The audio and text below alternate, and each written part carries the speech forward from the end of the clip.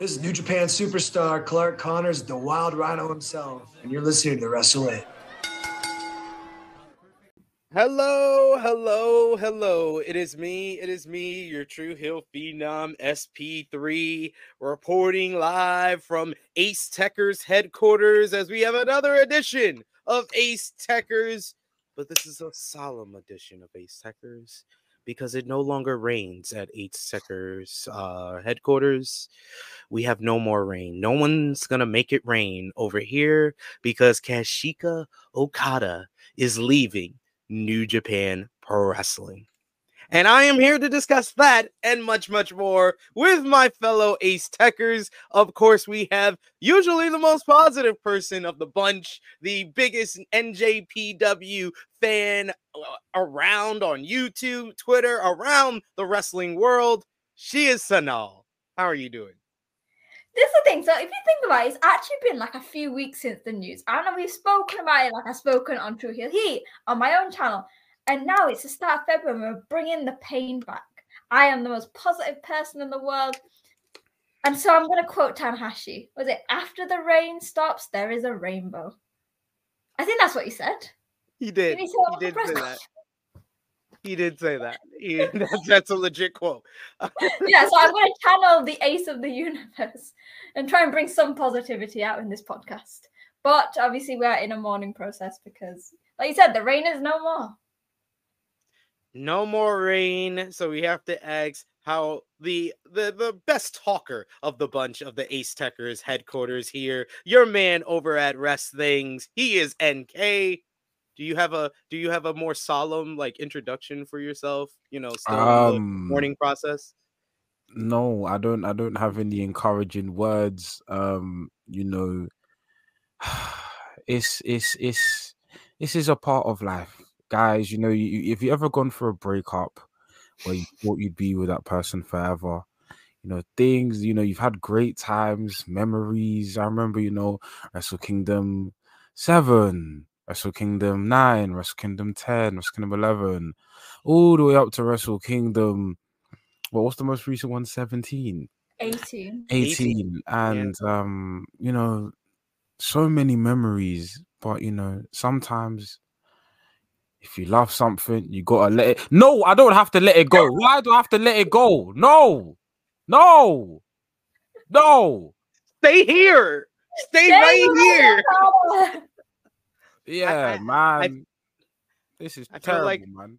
Us and the NJPW fan base now knows how it feels to be the Oklahoma City Thunder back in 2016 when Kevin Durant left their place to go to the Golden State Warriors, because we are losing Kazuchika Okada to one of two places that does not need him. No, they do not need him.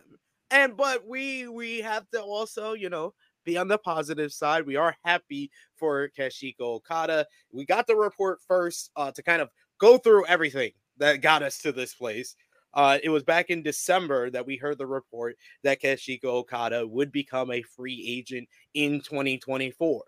And, you know, there was a lot of buzz about that, a lot of talk. They said he was more open to having conversations with other promotions than he was in the past.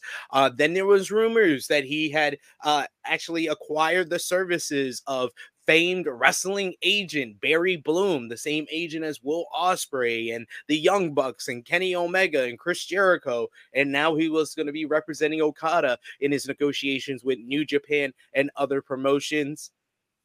Couple of weeks got past. We had the big change of a new NJPW president, Hiroshi Tanahashi. Then a week after that, we get the report that Obari, the previous president, had a bad relationship with Okada and didn't see the value of Okada as the top star of NJPW. And one of the reasons for the change at the top of the President Ace of Hiroshi Tanahashi was his relationship with Okada in comparison to the relationship that Obari had with Okada. A couple of weeks pass after that, and we're thinking, we're sitting pretty. We're like, oh, okay, Tanahashi's president. We got nothing to worry about. We just got to get through, Osprey, he's leaving. We go into Battle in the Valley. Battle in the Valley, a fantastic show. Arguably the best NJPW strong show that they've ever done. Big surprises like Jack Perry showing up from AEW. You got great matches like Eddie Kingston versus Gabe Kidd, Shingo Takagi and Jon Moxley, arguably a lot of people's match of the year. Will Ospreay and Kazuchika Okada. And then, Okada at the end gets really emotional with Ospreay, thinking this is one of Ospreay's final matches, the final time they go against one another. And then a week later, we get the news that Kazuchika Okada is leaving New Japan Pro Wrestling. It happened on a Thursday, folks. A Thursday at like 8 p.m. when TNA was hyping up the fact that Okada was going to be on their show the following week. At the same time, when Will Ospreay's going one-on-one with Josh Alexander, NJPW put out the vaunted, the feared, black background, white logo. It's always bad news. Someone's injured, someone has passed away, or someone is leaving. And this time, it was Kazuchika Okada is leaving New Japan Pro Wrestling when his contract expires at the end of January. They made adjustments to the card. We got the never open weight 6-man tag team matchup that was supposed to happen in Osaka. It got moved up to the Road to New Beginning. He's now relinquished the never open weight 6-man tag team titles after that defense against TMDK. He got very emotional in his farewell on the Road to New Beginning in Kurgan Hall. And that brings us to here and the now, where it's still up in the air where Okada will go. We do know that it will come down to WWE and AEW. He has had talks with WWE and talked to people within WWE about the potential of how they work, how it may work with him, how his deal is. He's talked to people with AEW. He has a strong relationship with the Young Bucks, with Kenny Omega. NK, I'll start with you. Breaking all that down, hearing all of that, where we are now, where do you see Kazuchika Okada heading next? And then we can get into what this all means for New Japan Pro Wrestling. Because of the employment of Barry Bloom, who obviously negotiated Ospreay's deal, is affiliated with the Young Bucks, affiliated with the Elite. And just because of the relationship he has, we all see the funny moments where Okada will put on the Young Bucks' gear. He's probably very close with them. And, he's got a relationship with Tony Khan that we've seen. I just think it makes sense for him to go somewhere where he's already been. I remember the first time he appeared at Forbidden Door. Heck, even the first time he appeared on Dynamite, the ovation he got. And the AEW audience are a lot more familiar with Okada. But I have seen a lot of WWE fans say, yo, we want Okada in WWE. And I was like, huh? When were you, man, familiar with? Do you know what? Fair play. But for me, I think AEW's the most likely place. But again, WWE could definitely throw him a bag, because I think I've seen posts that he's interested in working the Mania or something like that. But if I was to put money on it, I'd probably say AEW is the place he ends up. And then just my overall feeling on how he got there. Listen, this threw me for a loop. I thought, okay, this was a power move, Okada. You wanted to get, unfortunately, I remember moves like this when I was in secondary school. Sometimes the students, we didn't like a certain teacher. We'd start misbehaving in class, especially the substitute teachers, and we get them up out of there. And then we bring the real teachers that we want, and that's what we wanted, Okada didn't like Obari, he got him up out of there. Uncle Tanahashi's in charge now. It's all peaches, roses, but no, it's all about the money. It's all about the money. Again, to continue with the relationship analogy, I was with you when you were broke. We were in the trenches together. I saw you when you were having stinkers against Yoshihashi at Wrestle Kingdom, and then I've seen you become the man you are. What'd you do? You go leave. What? But because they're offering you more money.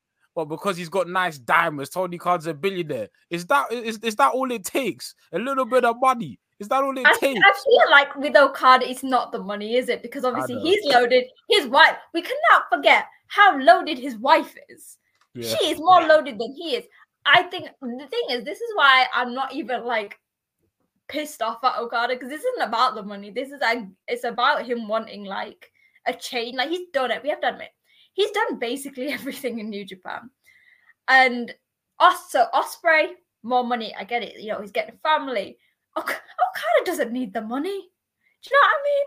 He's not there like, oh, I'm leaving New Japan because you know what, they're not. But he deserves the money. He's one of the best wrestlers in the world. He should be paid. He does. And the yen went down in Japan. Like, it's just the circumstances. I think he's just put like, it's timing, isn't it? Like you said, the yen's gone down.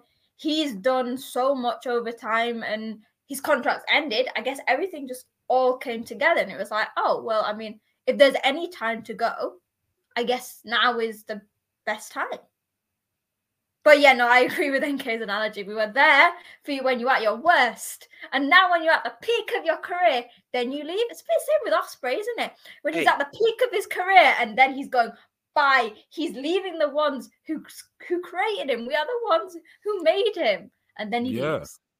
Especially with the Ospreay one, it's like Ospreay. Remember, there was the whole thing about who's the Gaijin that's gonna replace Kenny Omega, and that was a debate for years. It was like, okay, it's Jay White, it's so on and so forth. And then within the last 2 years, Ospreay finally like came into his own and is like, I'm not the Kenny Omega replacement. I'm Will freaking Ospreay. I'm like, and people like, he's now regarded as the best wrestler in the world, and then just at his peak, it's like, well, guys, yeah, see you later. And it's like, go get paid. Gotta go get paid. I mean, I can't be mad at them at all. I can't be mad, because both of those guys deserve to be paid at a high level. But it then kind of opens up Pandora's box with this whole decision for Okada to leave New Japan Pro Wrestling. And if his decision ultimately is to sign with AEW, how does that look to the AEW New Japan Pro Wrestling partnership? If if Okada of all people decides to leave New Japan to sign with AEW somehow.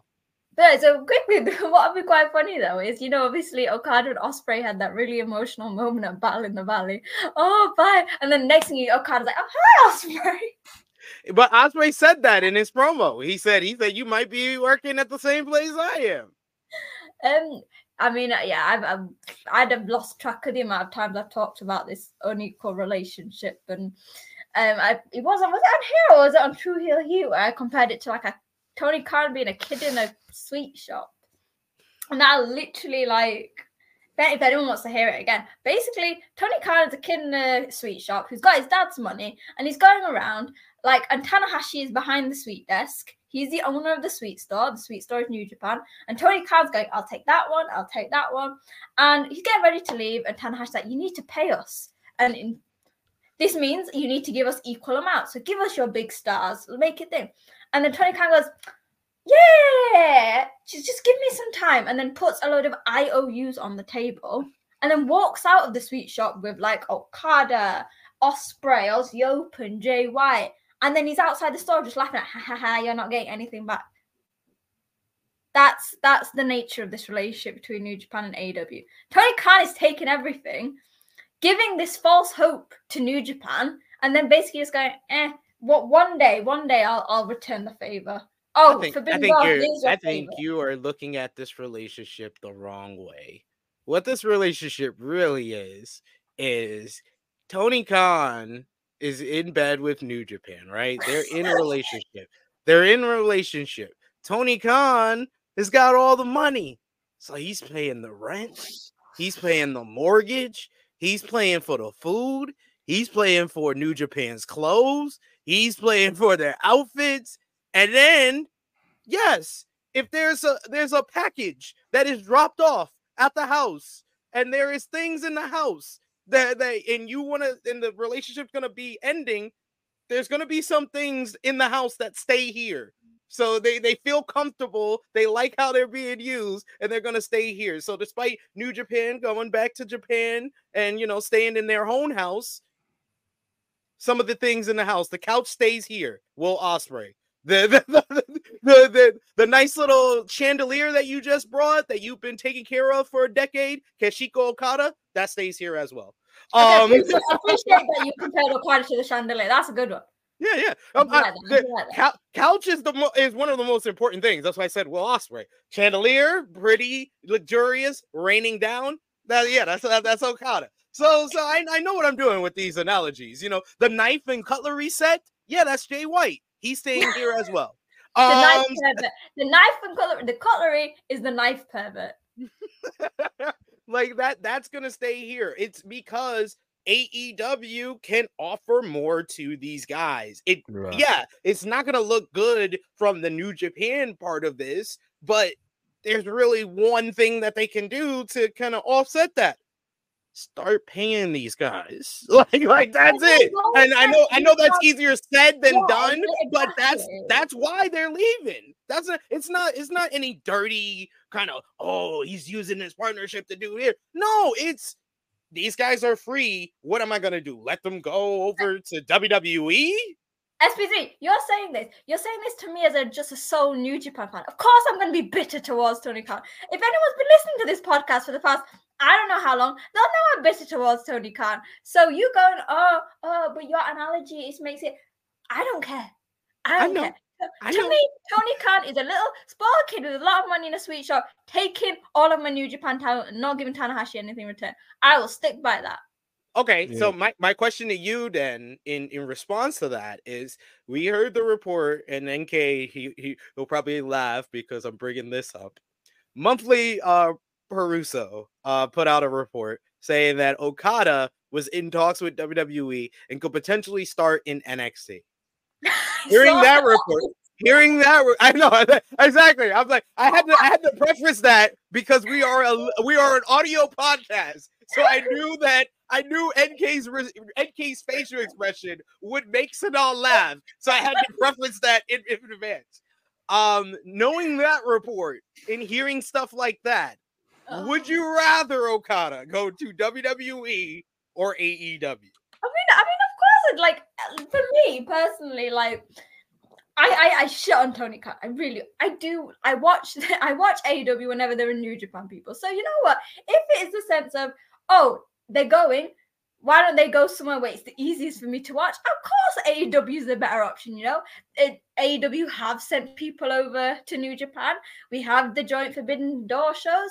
It's much easier to access. So, of course. But I'm saying in an ideal world, SP3, I wouldn't have to talk about this. In an ideal world, Okada would still be in New Japan. So don't ask me, would I prefer him to be in AEW or WWE? The answer is, I prefer him to be in New Japan. That's simple. That's the simple answer. Okay, so what we're really saying is that the deal was, okay, AEW gets Jay White, Keshiko Okada, Will Ospreay, and New Japan gets Jack Perry. NK, how do you like that trade? I don't think it's a great trade. But remember with the Jay White thing, it was heavily like speculated that he was going to WWE, and I think he would have been in WWE had Vince McMahon not come back. That's just my theory. But yeah, listen, I don't want Okada anywhere but Japan. Like that. NK, he is on the right. He's not saying what's better. He knows what should be the real reality here. But my ideal scenario would be, hey, you know what? All right, Tony goes to Tanahashi now and be like, hey, we'd love Okada for about 6 months. That's just, 6 months. He's over in the States. He's doing whatever, just doing dream match after dream match. And then we just give him back to you, just Okada have a nice little, 6-month vacation. And then you go back to Japan. That's what I would want, because I do agree. Okada does need something different. However, him in the States is a tricky proposition, and SP3 alluded to this. Both rosters do not need Okada right now, and that's not to say that Okada isn't a star. WWE got their own thing going on with Cody, The Rock, whatever is going on over there. It's a lot. And then right now in AEW, we haven't even introduced Ospreay yet, and already we've got Swerve Strickland. Hangman Page, Samoa Joe. We got Adam Cole waiting in the wings to be recovered from injury. We got MJF who's gonna be a factor in the division, and now you want to add Okada to the title And picture? Kenny Omega's out. And Kenny Omega's out. And then you've got guys who we feel should be pushed even more, like Konosuke Takeshita, where it's just like Okada is amazing, but there's two things that could happen in AEW that will annoy people. Either you shoot Okada to the title, which will piss off a lot of the goodwill you've built with Swerve and other stars because you feel like Okada's cutting in line, or Okada doesn't really do much for a year. And that's going to annoy people because we're like, why the hell did you sign him in the first place?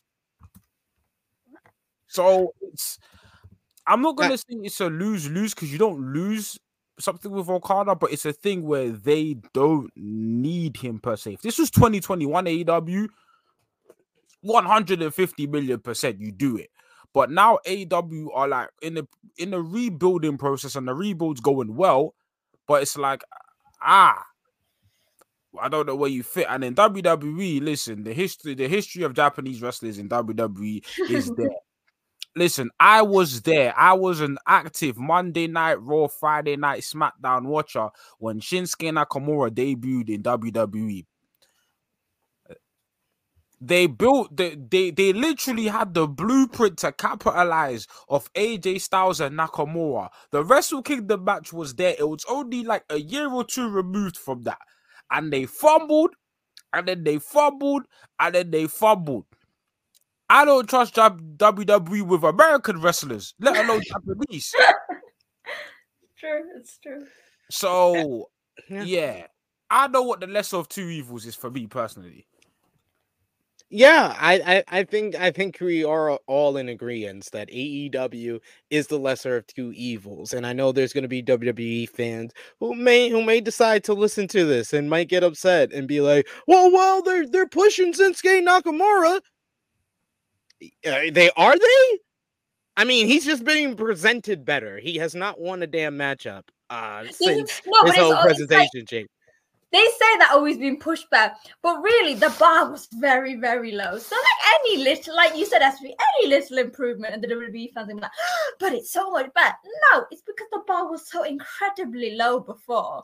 The bar was in the center of the earth, and they just put it on the floor. That's all they did.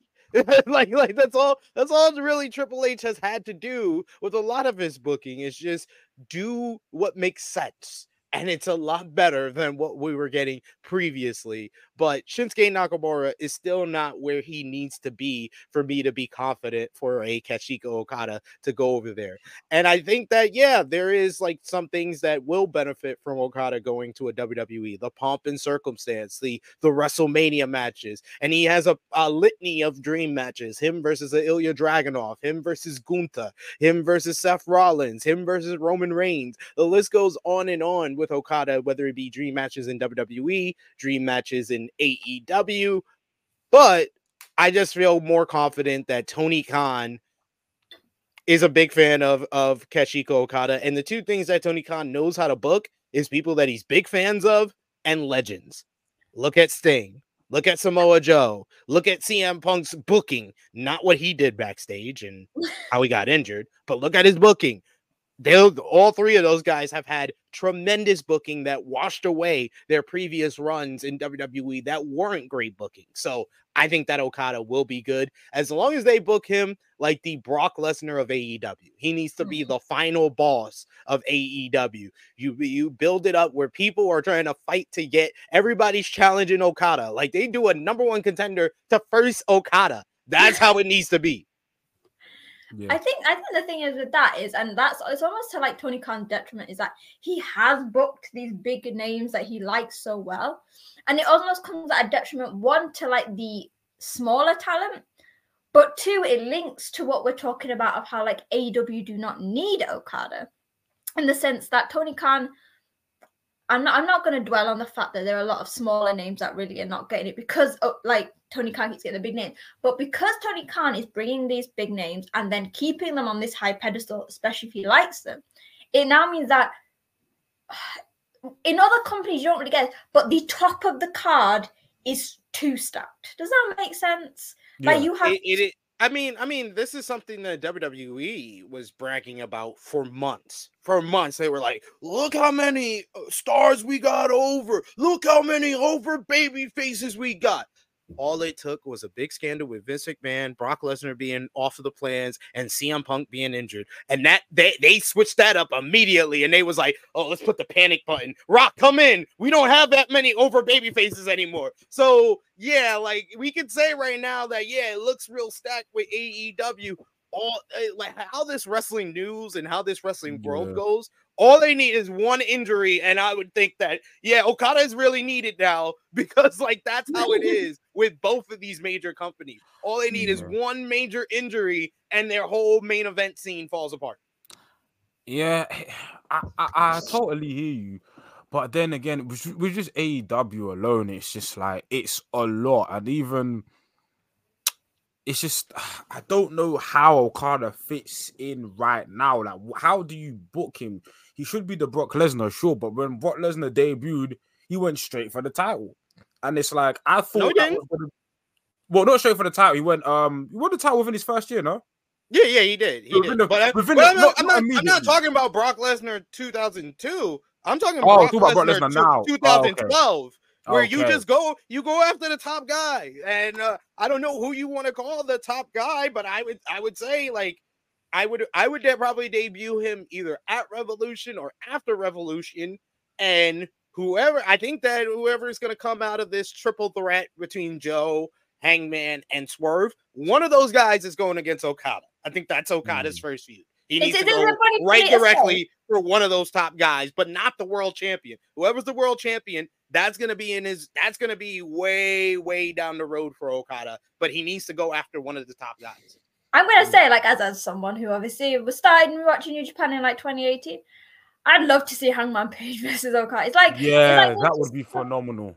It's just like it's like when I always talk about like when I'm there the Forbidden Door shows that I want to see Hangman face Tanahashi just because of how like in the fact like Hangman's G1 before he left and like Tanahashi was like I want to suck the poison. I love seeing that where you can like look back at a time and go, oh, they wrestled then, and then see them now, and like that's what I want to see. Like obviously the new ones like Swerve and Joe would be great, but I kind of for like a selfish reason, I want to see like Okada face the guys who are in New Japan. Do you know what I mean? And that works on multiple levels because if anyone out of those three guys that I named is Mr. AEW, it would be Hangman Adam Page. Like you said, it's a totally different Hangman Adam Page than the one he faced back in 2018. This is the main eventer, former world champion Hangman Adam Page. And as well, it would be a callback and them delivering on a matchup that they teased before because if you remember, before the first Forbidden Door, the Fatal 4-Way that became the IWGP World Heavyweight Championship, it starts with Hangman challenging Okada for the IWGP World Heavyweight Championship. And then a week later, Jay White beats Okada, and then we get all these other people in it. But the whole start of that, what made that matchup at the first Forbidden Door is Hangman challenging Okada. Yeah. I feel it. Okada should go for Moxley. I think that's a big name too. Yeah. I think obviously, you capitalize, you keep easy story, you beat my boy Danielson at Wrestle Kingdom, so on and so forth. Correct me if I'm wrong, have Moxley and Okada had a match? No. Yeah, no. They haven't had a match. They've avoided each other the whole time in New Japan. So it's like, hey, and Moxie's a name where right now Moxie's in the point of his career where he can take losses. Yeah. I think the Hangman Okada right now, I think they're trying to reheat Hangman. True. So I like Hangman and Okada is probably a match I'd do like All In or something, or but a Moxie versus Okada there's clear history there. Both of them are New Japan talent, so you do that match. Okada gets his win, and like I said, I wouldn't have Okada touch the title until maybe like Revolution of next year, because my bet is that Will Ospreay wins the title in 2024. I could see that. And the reason, speaking of Osprey, the reason why I didn't bring up Moxley is I think Moxley's first in Osprey at Revolution. Okay. So I wouldn't just use Moxley to bring in both New Japan guys. Yeah, So that makes sense. Yeah, I would do him and Moxley and Osprey. You don't even need time on TV to tell that story. Like the story's already been told. They wanted that match at Wrestle Kingdom. You're just doing it in Greensboro. Yeah. So, but we gotta, of course, guys, talk about now the third promotion and all of this.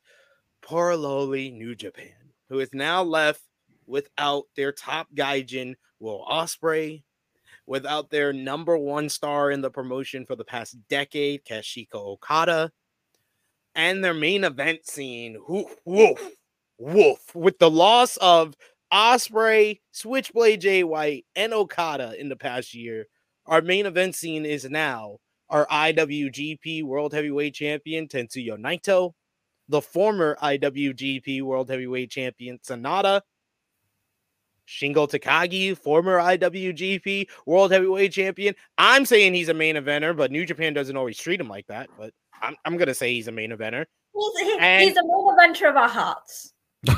and Hiroshi Tanahashi. That's your main event scene because I can't even make the argument for Zach because they don't treat him like a main eventer and he's not a former world champion. So I would say he's on the fringe. He's on the bubble. He's right there. They just need to give him the right amount of wins right now, and maybe that starts with what we'll preview and do predictions. I was gonna say, I feel like that show what we're gonna talk about, that is gonna be like, is gonna set the precedent of what New Japan is gonna do with him. I feel like that is the moment where we're like, New Japan see him as the top guy, or they see him as a consistent guy.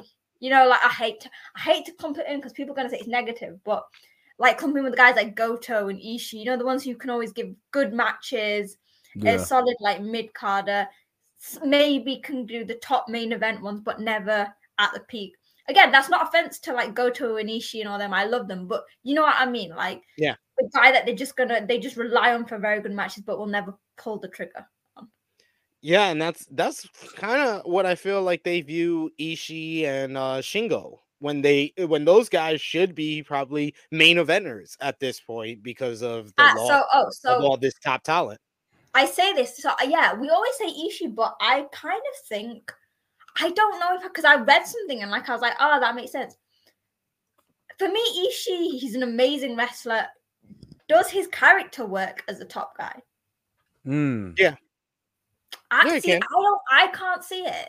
I see that he works as like the alternative champion. You know, the one like because it's like one of the dark horses, and do you know what I mean? But not in a night. I don't think you have to be a champion to be a main eventer, though. Yeah, I could see him as a global heavyweight champion, and that's like that. You're basically a main eventer at that point. Another person on the fringe at this point is David Finlay because they keep trying with him, not because of any choices by me, but the company keeps trying with him, so he's right on the bubble with. You know why? SPC, they valued loyalty. He's been there since he was a young lion. I understand, but it's just like, come on. I have to put him in the same conversation as Zack Sabre Jr.? That's kind of ridiculous. But NK, what do you feel about New Japan Pro Wrestling right now, the state of the company with Okada's departure, and of course, like what I just went over, the main event scene with the New Japan Pro Wrestling right now? So my thing with New Japan right now, since the pandemic, 2020, we all said felt like the season finale of like New Japan in terms of like Naito finished. Everyone got their storylines wrapped up in a nice little bow, and then the pandemic hit. And I'll cut them just like the pandemic hit, not just New Japan, but Japan as a whole. However, like we said, there were chances not only to push guys like Shingo, but there were chances to push new people. And coming out of the pandemic, you had a crop of young guys coming back. You had obviously Kaito Kiyomiya come back. You had Ren Narita come back. You had why is his name? Shota Umino. Yeah, Shota Umino. Yeah, and then Yota Tsuji, that's it. And then you failed to kind of pull the trigger with them. Because I always go back to this, and it still baffles me today. Why didn't Shota Umino beat Will Ospreay?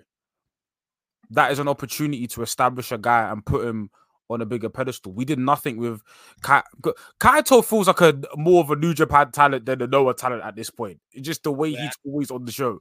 And also, I think the way he's also taken Oiwa and how they've linked that as well. But like we haven't referenced the Okada Kaito match. We haven't elevated these guys to higher positions.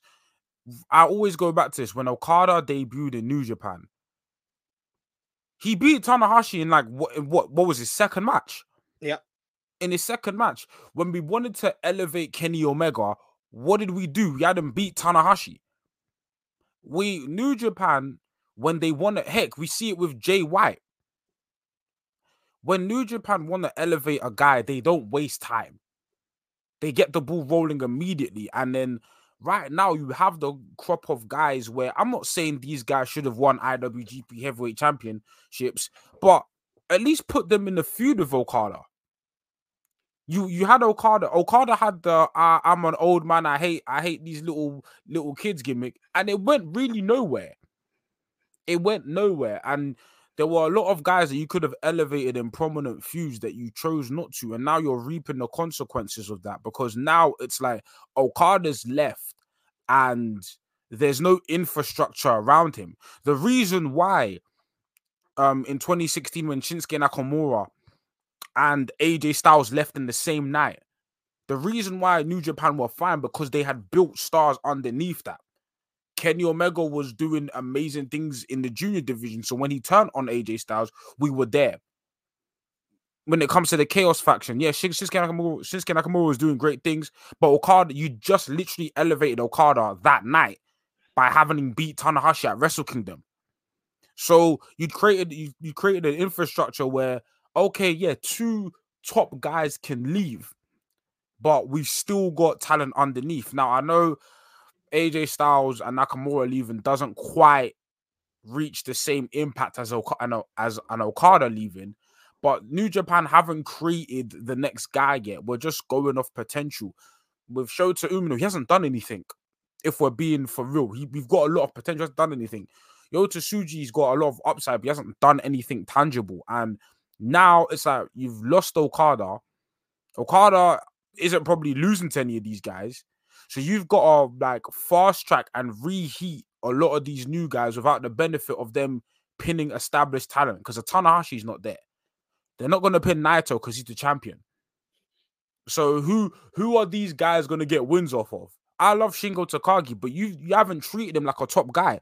So if a Shota does beat a Shingo, it's like, okay, cool.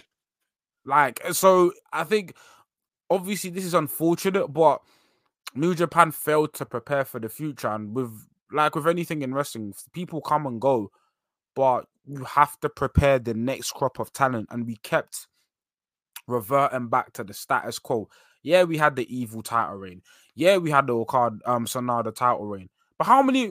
We've what? Naito's champion now. Okada has been champion how many times since the pandemic? Status quo. We haven't moved forward. And that's why we're here. And that's why the main event scene looks so puzzling, because the building blocks haven't been put in place. Because they didn't do the work a year before. It's like you walk into 5th grade, you're 10 years old, but you took 4th grade off. But you still got promoted to the next grade. But you don't know your geometry, you don't know anything that people learned in 4th grade. That's where New Japan is at right now. Yep. They got a whole bunch of kids that don't know what 2 times 2 is. They know what 2 plus 2 is, but they don't know what 2 times 2 because they ain't learned their multiplication tables. And you bring up Will Ospreay and Shota Umino. I'm sorry, dude. That was late into the game. I'm going to go back, and people going to be like, people listening to this show for the past year are going to be like, oh my God, he's been saying this for 6 months. Yes, I'm going to keep saying it. Yota Tsuji's debut was the chance. Yeah. You had it in your hands of let's make the next guy. where there wouldn't be no confusion right now. We all would be saying, oh, Okada's gone. Yota Tsuji's about to get his spot. Because they brought back Yota Tsuji, had him beat Sonata, go on a long title reign, main event Wrestle Kingdom, face Naito, give Naito his big opportunity, his big moment with the roll call in the main event, but he's a bona fide main eventer right now.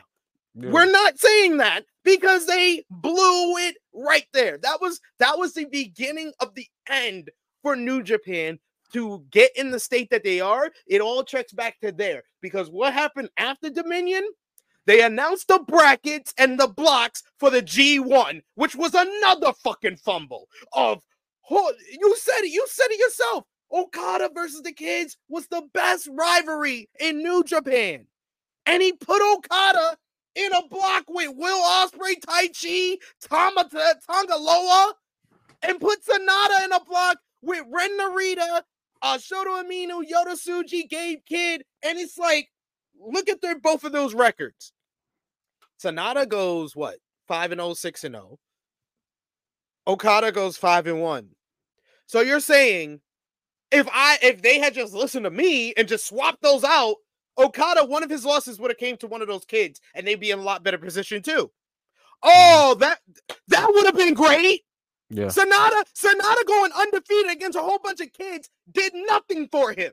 Sonata going undefeated against Will Ospreay, Taichi, Kenta, all these guys that are established talent, that would have meant something for him.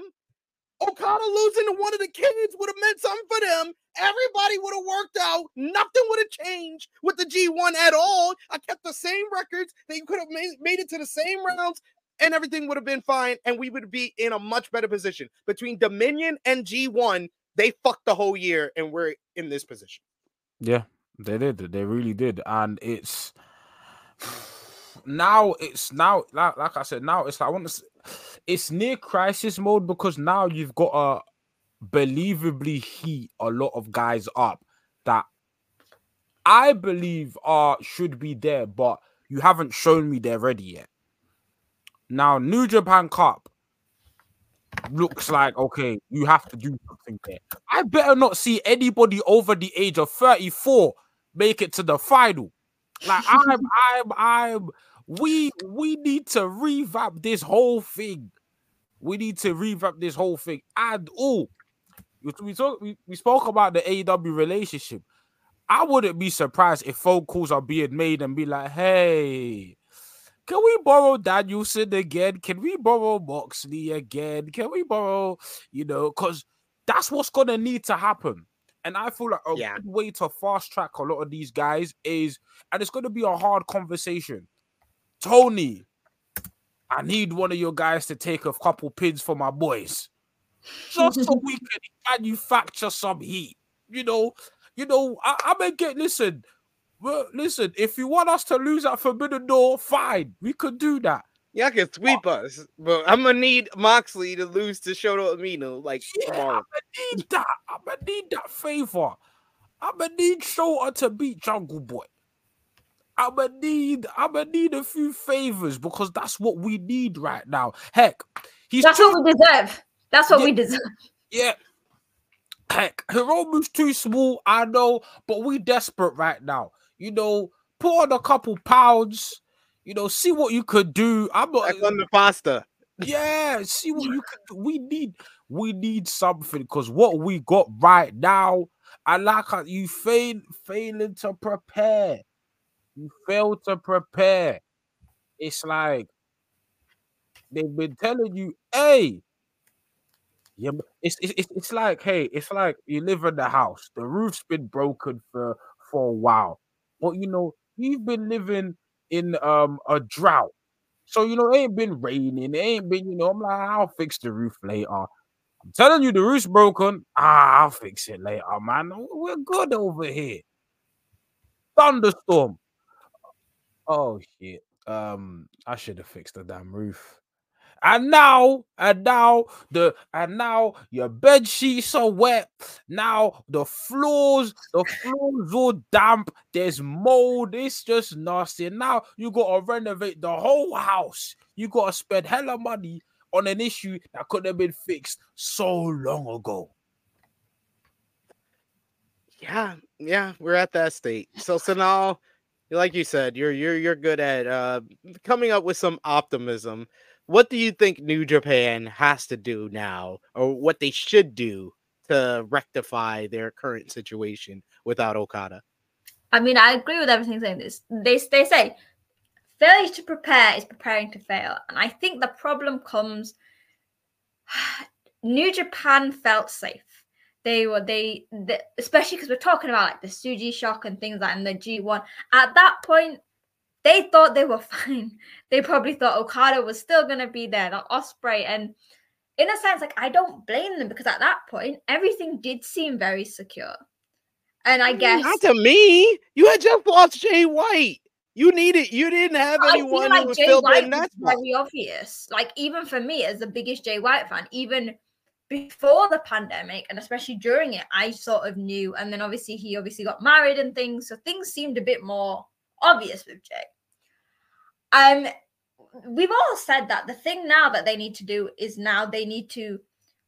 In the past, when they were elevating stars, either they did it very quickly, or obviously it was quite a long transition. Now they have, and you both brought up the New Japan Cup. They have a matter of like a month or something to get their heads down, think of a long-term thing, and pick out who they're going to have as stars. Like, I know SP3's always said this thing about Suji, and I guess if they knew what was coming, that would have probably definitely been a thing. It's one of those things that like to get a title win on like your debut match back, they would have had to have so much confidence in Suji. Maybe the confidence that they didn't have at that time. And like again, I don't think that's a bad thing. Like, because you know what, I can imagine New Japan probably wanted to do something similar with Shota. Remember when Shota came back, they did give him opportunities, and he just didn't reach it. And I think, and I'm not putting the blame here on Shota, but I feel like Shota's return and the fact that they probably had this massive, long, and huge plan for him. But we all admitted when Shota came back, he didn't live up to what we thought. He was cosplaying Tanahashi and Naito like there was no other identity he could take. And with something like that, when Suji came back, and think about it. So Suji was in Rev Pro and CMLL. So you don't really know his like the impact that he would have on fans compared to maybe if he would have been on AEW TV. That makes sense. So again, not blaming Shota, but I feel like maybe that could have been an issue there. Now what New Japan has got to do is they've got to realize after what's happened with Okada is they are never going to be safe. So they always, at the back of their mind, Gato now has to have a contingency plan for everything and everyone. He has to look at everyone on that top level and go, right, if this person goes, we've got to do that. This person goes, we've got to do that. So they don't get to another point where they are now with Okada and they're like, shit, okay, we need to do something quickly. Everyone get their heads together. Yeah, kind of what they did with the Gaijins in Bullet Club. With Bullet Club, there was always a contingency. Devitt's leaving, we got AJ right around the corner. AJ's coming right in. The same show as Devitt's final show. AJ comes in. Then AJ and Nakamura leave. They elevate Kenny, who had been the top heel in the juniors, and they elevate Naito, who did the heel turn the year before. That's what they did. The whole Elite leaving to start AEW. They just elevated Osprey and Jay White and Kota Ibushi. I feel like we're in a situation though where they didn't do the work before that it's not just the easy thing like it was the last two times. The last two times, like I said, Kenny had been the top heel in the junior division. So it was easy for them to be like, hey, let's see if you can work in the heavyweight division. We have confidence in you now because we gave you the shot in the juniors and you proved yourself.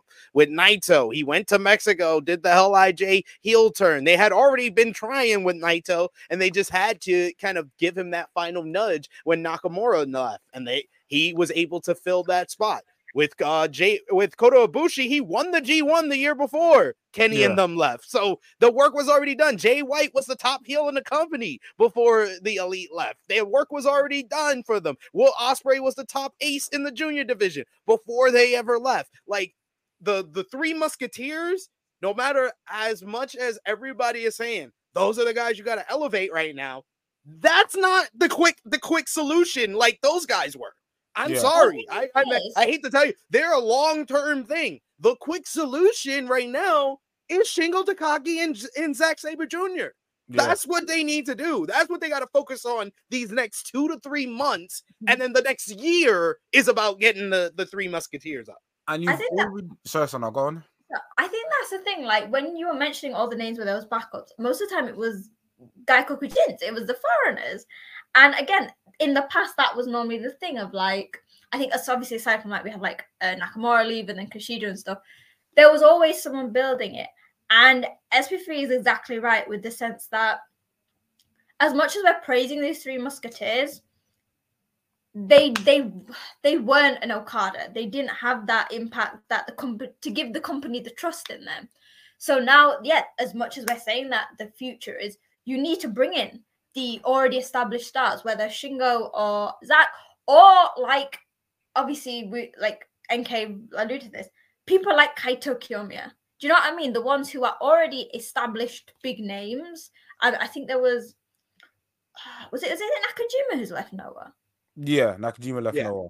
Yeah, but he's in All Japan now, though. But like, do you know what I mean? Like, there was like things of like taking names that are already known. Yeah, and I think, yeah, if Okada hadn't have suddenly been like, guys, I'm leaving, like, I feel like they would have had time for the New Japan Cup to build up the Three Musketeers.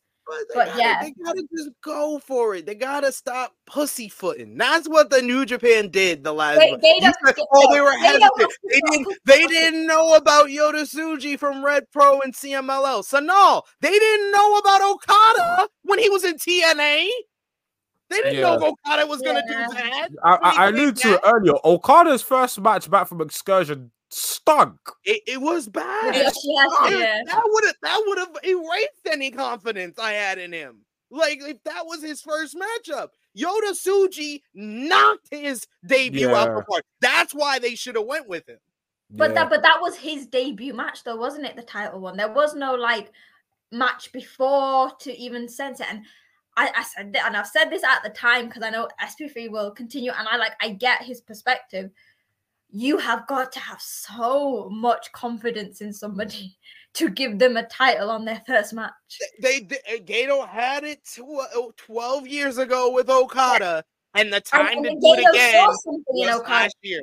But that was one person. They've not done that, and for someone like Tsuji, it's such a big risk. Do you know what I mean? And I'm going to say it again.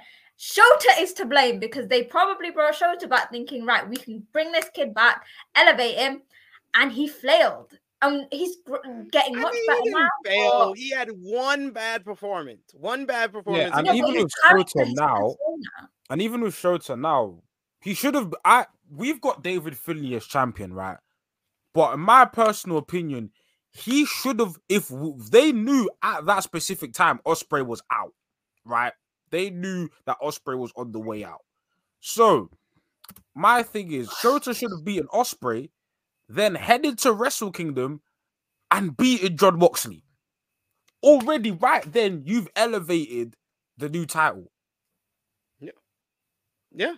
And you've got a storyline there linking with, and there's something there with Moxley and Shota. Exactly. All right, and even if you wanted that matchup for, Will to be in, Shota should have been the third guy, not David Finlay. David Finlay is literally in that matchup because he's the heel. That's it. I mean, we're probably gonna mention this when we talk about the new beginning. But after the show today, and this is February the 4th, and Finlay hit a promo. I don't know why. Whenever Finlay tries to hit a fully heel promo, I laugh, and that's not a good thing. No, of course not. Like if you see Gabe, or even someone like a Driller Maloney, when they hit promos, albeit their like Midland accent isn't like the most intimidating, but like it's believable that they are like do you know what I mean? They're the core of Bullet Club. To me, Finlay still feels like a cheap version of Jay White. Yeah, Yeah, I think that's never gonna go away from him because his look is too similar. And he's That's Bullet Club. I still stand by this SP3 that if you're gonna turn Finley heel and you were gonna try and make him the heel of the company, it should have been miles away from Bullet Club. Why did the War Dogs have to be the Bullet Club War Dogs? hey. They've done him a disservice. Look at the lineage of Bullet Club leaders you've had, and now you've got Finley. Hey, he's the first ever global heavyweight champion. Put some respect I'm a on his Finley name. supporter. I have a C Block championship. I have a David Finley shot. I've always been a Finley supporter, but he just doesn't work in the context of Bullet Club. Well, they're gonna try. They're gonna keep trying with him, and he is one of the stars. Gato, you try. We will. When everything goes horribly wrong with that, and you like, it just links with the whole Bullet Club needs to get sorted out at this point. We shall see. They are definitely David Finley is one of the stars they are trying to build around with this new era of New Japan, and of course we will. And he could We'll talk more about that though after the New Beginning tour, because we will get more semblance of where New Japan is at after the New Beginning tour is over. Very quickly, any thoughts about Battle in the Valley? I mentioned it earlier in the show. We had Jack Perry making his first appearance for NJPW, ripping up his AEW contract, laying out Shota Umino on the show. You had the great brawl between Jon Moxley and Gabe Kidd. Sorry, can I just point out that match? Jon Moxley. So I'm gonna say Gabe Kidd, Great O'Khan. Jon Moxley's bringing out these matches that I'm like, God damn, these are great. Jon Moxley and Shingo Takagi, man, that was a magical matchup. This is why we book Shingo. You see. Listen, this is why Shingo is my guy. We give praise to Jon Moxley, but this is Jon Moxley's domain. This is where he lives. This is where he breathes. Shingo, I saw Shingo Takagi wrestling in jeans. Oh, that was a life-changing moment. And this guy, I'm telling you, Gato, New Japan, it's now or never. If I don't see Shingo be treated with the respect he deserves, I'm giving up. 2024 is now or never. It's ultimatum time. And I'm not talking about the Netflix show.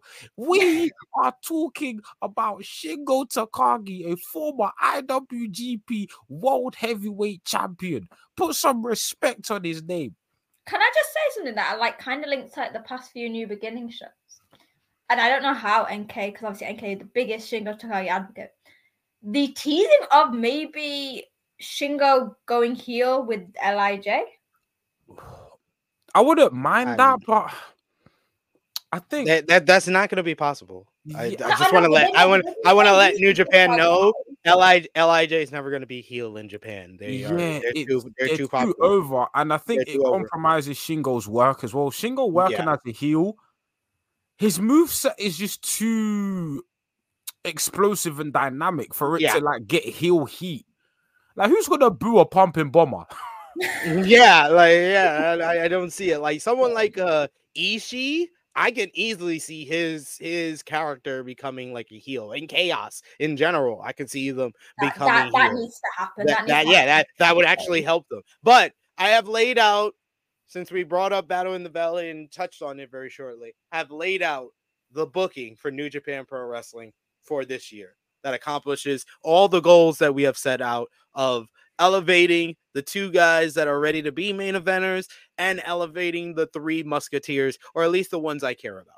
Can someone please make sure you record this and send this to Gato at Gato hates Kaito Kiyomiya at newjapan.jp. There we go. All right. So first, New Beginning. You got to have Zach beat Brian Danielson. That has to happen. Also, David Finlay's got to beat Nick Nemeth, unfortunately. Don't have Matt Riddle hold the New Japan title. But okay, now that New Beginning's out the way, we'll move on to New Japan Cup. New Japan Cup, it needs to be won by Shota Umino. Shota Umino winning the New Japan Cup this year against, in the finals, Ren Narita, his rival. Ren Narita is going, yes, Ren Narita. You have Ren Narita beat Shingo Takagi in the semifinals of the New Japan Cup to go to the finals, and lose to Shota Umino, who beats Zack Sabre Jr. to get to the finals. And then you do Shota Umino versus Naito, a better matchup than what we got last year at New Beginning, but Shota Umino comes up just short. So yeah, Naito after that, he could face, he'll face somebody at Wrestling Dontaku, maybe like oh God, please no. Please no. Whatever, if you heard what he just said, do not do that, New Japan, please. With NK, we're just erasing that from like everyone's brain. Just let it leave. Let it go. All right, he's gonna verse someone at That's the only part Gato hears, and he's like, you know what? Yeah. That's what I fear. I fear that's the only part he heard. Done. That's the only part he heard. But at Dominion, Naito's gonna drop the title to who? Zack Sabre Jr. Zack Sabre Jr. wins the IWGP World Heavyweight Championship at Dominion. That brings us into the G1 season. In the G1, Yota Tsuji beat Shingo Takagi in the finals of the G1. Going back to Dominion, though, also at Dominion, I think Shingo Takagi beats David Finlay for the Global Heavyweight Championship. So you got the Global Heavyweight Champion losing to Yota Tsuji in the finals of the G1 to set up Tsuji. Wait, are we saying that Finlay's keeping it for that long? Finlay's keeping it until Dominion. It's a new title. You got to at least establish it for that long. But Shingo's going to be the one. That's some good belief. Shingo's going to be the one that beats David Finlay. Then Yota Tsuji wins the G1. But then Naito's going to beat Zack Sabre Jr. at Power Struggle to win back the IWGP World Heavyweight Championship. So I am also accomplishing something else in my goal to make something fucking interesting happen after the G1. It's been so long since we had a major title change after the G1. So that's why I did that. I have Zack winning at Dominion. He goes throughout the summer, goes to the G1 as the champion. He can even have a title defense at Destruction. So he has some title defense under his book. He can even defend it at Royal Quest in England because that's in October. And then Power Struggle, he drops it to Naito to set up Naito versus Tsuji, the main event of Wrestle Kingdom 18 that we should have gotten. We're going to get it at 19.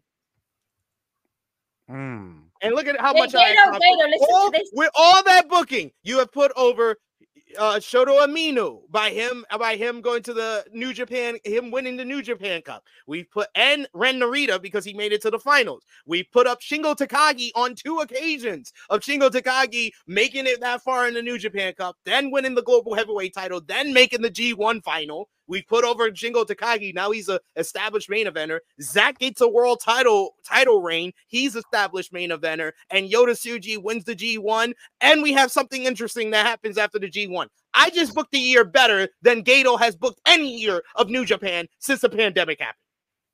True, but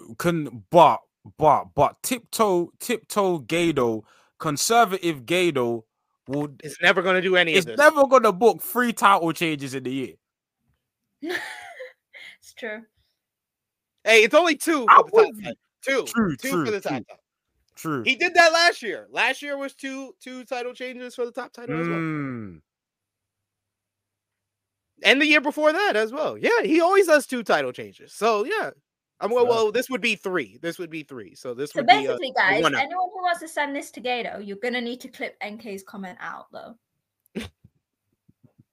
He's only gonna hear NK's part. Evil versus Naito. If we get Evil versus Naito at Dontaku, I am yelling at NK on that episode. Gato, they make that match. I am yelling at NK. Listen, no, but that happens. That means Gato actually watches this. Like, he actually listens to this every month. Yeah. Hi, Gato. Gato, I hate you, but run me my money. Run me my money. My money. But yes, let's go over real quickly the road to new beginning as New Japan has started their first tour for 2024, and this is coming off the heels of the news of Kashiko Okada. We had the new beginning in Nagoya, which was headlined by Evil defeating Tama Tonga to become the new never openweight champion. Sanal, any thoughts on your favorite wrestler Evil becoming a champion again? The thing is that we all joke about this, right?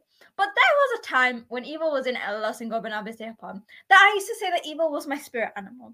So by keeping teasing me like this, it makes me mourn for the Evil who might not have been the best wrestler, but had the most badass gimmick. He would come out with the big scythe, and honestly, like that was badass. So don't bring back those memories. Yeah, it was a match. Interference. I'm actually kind of glad that because that wasn't Tama's last match and they basically teased that they're going to have a God versus God, because that would be the shittest way to go, wouldn't it? That being your like big statement match before you leaves versus Evil. Yeah, thank God they announced that God versus God matchup, because I was like, awful. Like, damn, I felt bad for Tama. I was like, all these years with New Japan and they gave you Evil. Wrestle Kingdom. He put an amazing match on at Wrestle Kingdom against Shingo. And then, oh, by the way, you're leaving. That was a punishment. You're leaving. Here's Evil. Here's Evil. You're going to drop the title to Evil. How does that sound? Be like, hell no, I won't leave. Fuck that. But yes, that was Nagoya with Evil becoming the never openweight champion. Then we had back-to-back shows in Kurgan Hall on the January 23rd and 24th. The first show was headlined by El Desperado retaining the IWGP Junior Heavyweight Championship against Yoshinobu Kanemaru. Can I just say something about that match? Because everyone was hating on it. But actually, when it comes to House of Torture members, that's the most wrestling I've seen out of one. Like, it took a solid, 10-15 minutes before there was interference. So more like just short of 10 minutes, but yeah. Yeah, you know what I mean? It felt like much longer than any other House of Torture match. So I'll give him that. Well, there you go. Staying positive. I do appreciate that. NK, I will ask you about the following show that was a little bit more noteworthy, as you had Okada, Ishii, and Tanahashi making their final defense of the never openweight 6-man tag team titles in an excellent trios matchup against CMDK. A great performance by Kosei Fujita, as well as you had Shota Umino defeating Ren Narita in the main event. Your typical House of Torture matchup, but they did have the Hontai God members come out and even the odds, leading to Shota Umino getting the win there. What did you think about the second night in Kurgan Hall? So Okada ain't gonna do no jobs on the way out. Like what's going on? Listen, I am never someone who advocates for Okada to lose, but considering the man's leaving the company, I think. And TMDK are the team. If not them, who? Yeah. Who? House of Torture. Oh, God. They're going to dominate the Never division because, NK, you put it out into the system. You put it into the atmosphere. Not when TMDK are right there. It's set. Listen. Like SP3 just put Zack Sabre Jr. as champion. Why not have them as never openweight champions? It all makes sense. If you're going to elevate Zack, elevate the faction. So I was surprised. I didn't expect Okada to take the pin, but the fact that he's like, no, I'm not even losing. I was like, bro. That sounds Hulk Hogan-ish. Maybe he might be going to WWE. That doesn't work for me, brother. But yeah, aside from that, Shota Umino versus Ren Narita. Listen. These two have impeccable chemistry. I saw it from the G1 match they had last year. These two got great chemistry, but it's a House of Torture match. So, shenanigans, chicanery, foolishness is going to ensue. I'm just looking to see what the landscape of New Japan is. And even another group who I'm looking at very carefully is United Empire.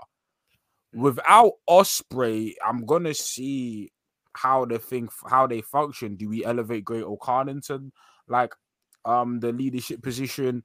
Do we introduce some new members? Because it's like United Empire are are cool faction, but it's like, oh, like you've taken out the biggest chess piece, and United Empire aren't a Bullet Club where it's like, oh, just replace them with another Gaijin wrestler. Anyone could be in that position, but it's just about who, and now elevating them as a top guy. I think that's what they're doing with this. I think they're testing the waters with this whole Bullet Club versus Empire stuff that's going ahead of the steel cage match. Like, they've got so many different stories going on to maybe test it. So in one sense, we've got Callum Newman, the United Empire Young Lion. They're pitting him against the big heavyweights.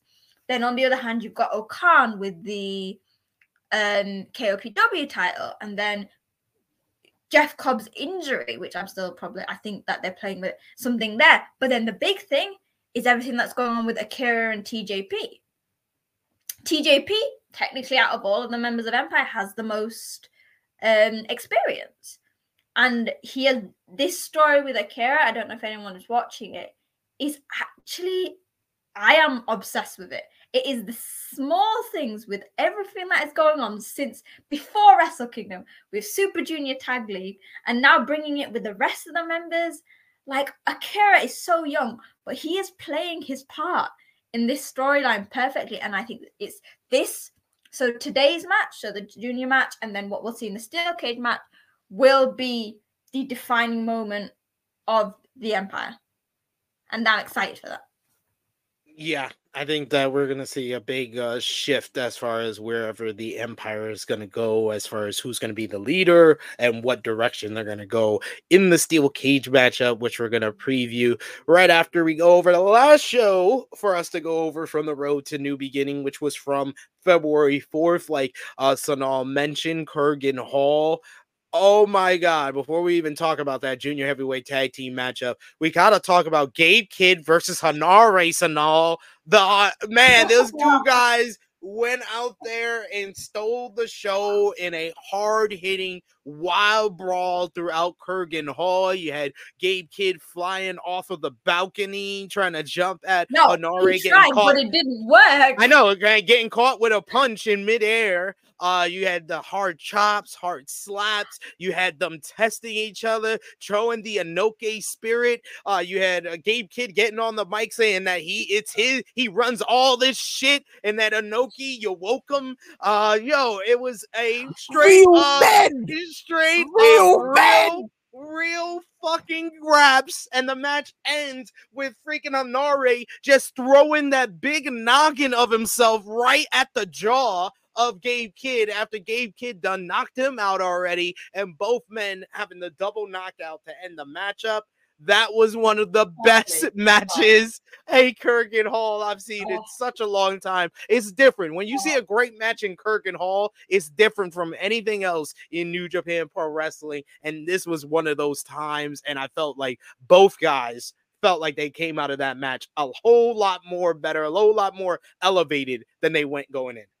Holy shit. Like, I'm always a bit reluctant with, these like faction on faction, single match, because sometimes they can tend to be quite like easy to predict, because you're like, oh well, this is gonna happen, and if this happens, this happens.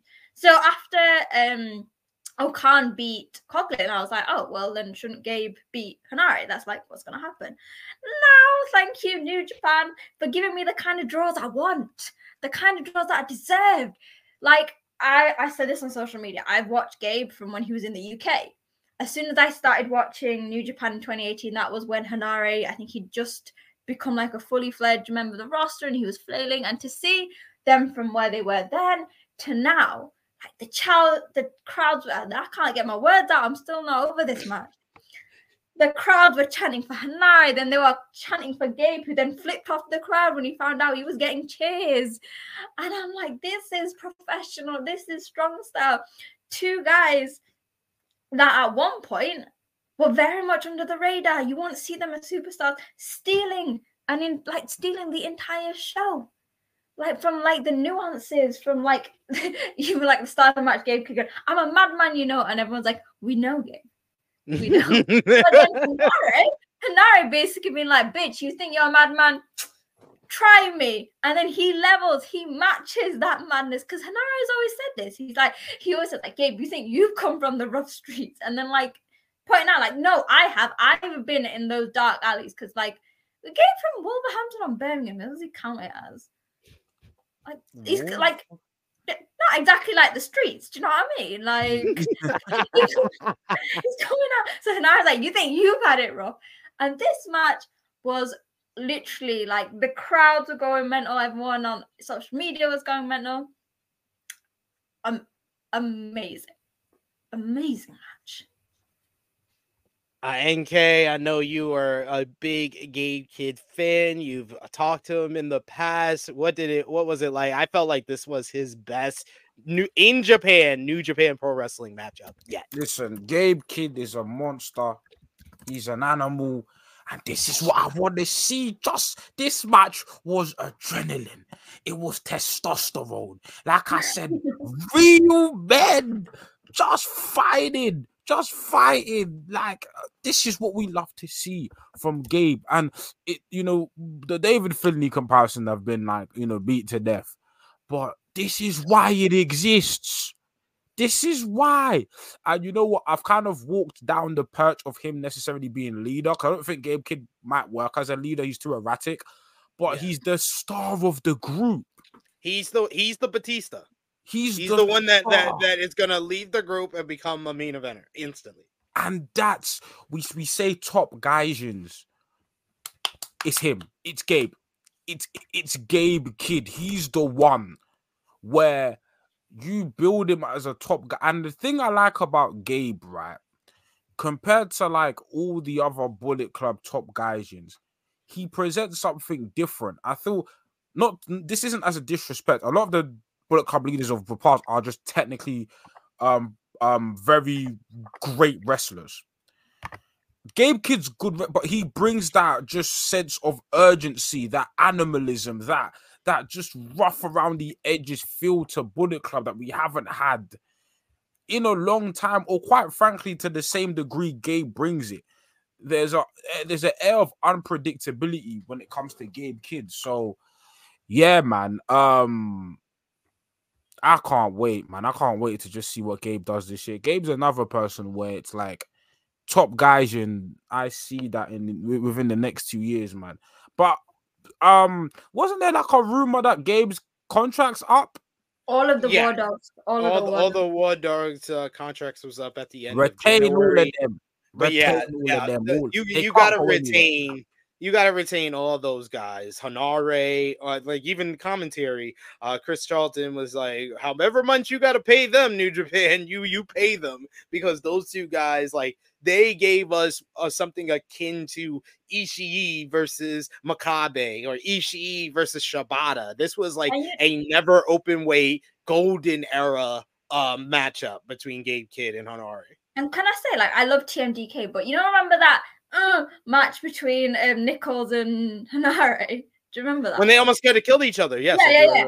I feel like Nichols should have watched this match, and that this is how it's meant to be done. Yeah. This is how you do it, and at no time did I feel like the people in the ring were gonna die.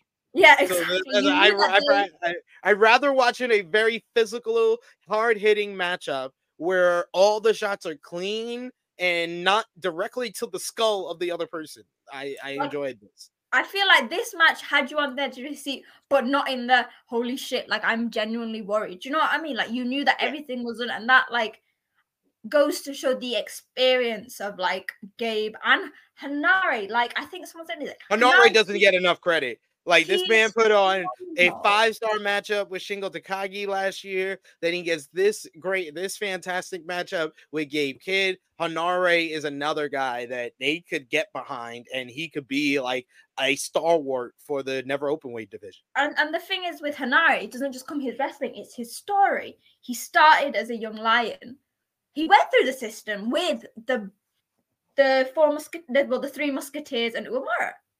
He, unlike the others, he didn't go on an excursion. And so that led him to his natural place in Taguchi, Japan, where he was flailing. He was teaming with Makabe and Honma as like a third member of GBH.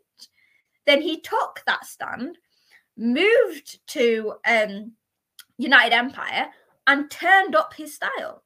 He is the perfect example of how, and it's similar to Naito, I guess, that a single change is enough to do it, because suddenly the crowds were were supporting him much more than they ever did as part of Hontai. Very true. Very true. And then finally, in the main event from February 4th, you had the Bullet Club War Dogs, Drilla Maloney and Clark Connors regaining the IWGP Junior Heavyweight Tag Team Championships from Catch 22, Francisco Takeda and TJP. Another great matchup on the show. Really good effort from both teams. A lot of action in this one. Balls to the wall action back and forth.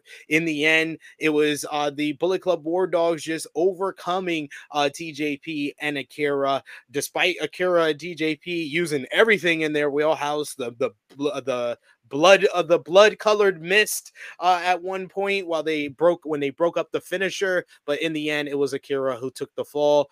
NK, what do you think about the title change, putting the titles back on the Bullet Club War Dogs? They also attacked the United Empire ahead of the steel cage matchup next Sunday. I don't mind it. Obviously, I thought Catch 22 were going to have a longer title reign, but I think this just establishes that Bullet Club Bulldogs are just going to be a predominant force throughout the company. I think Francisco Akira and TJP will be back at it again. I feel this is just going to be one of these feuds that kind of like sets the division like up, where it's going to be like just a back and forth consistently. But I was very shocked.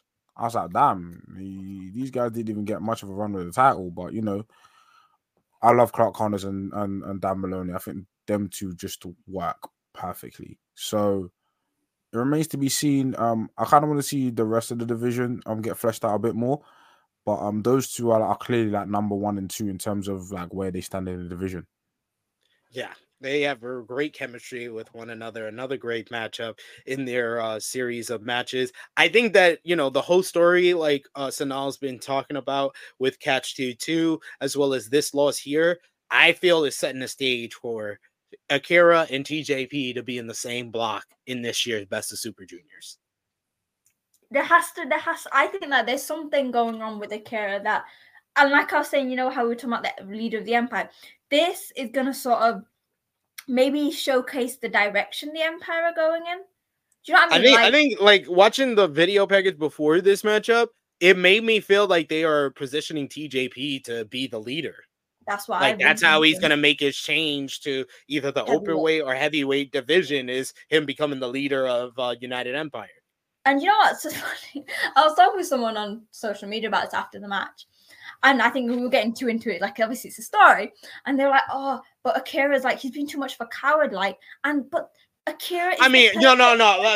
Let's be real, Sanal. That finish did not make Akira look good. Like, he's on the top rope, and all he sees is a fork.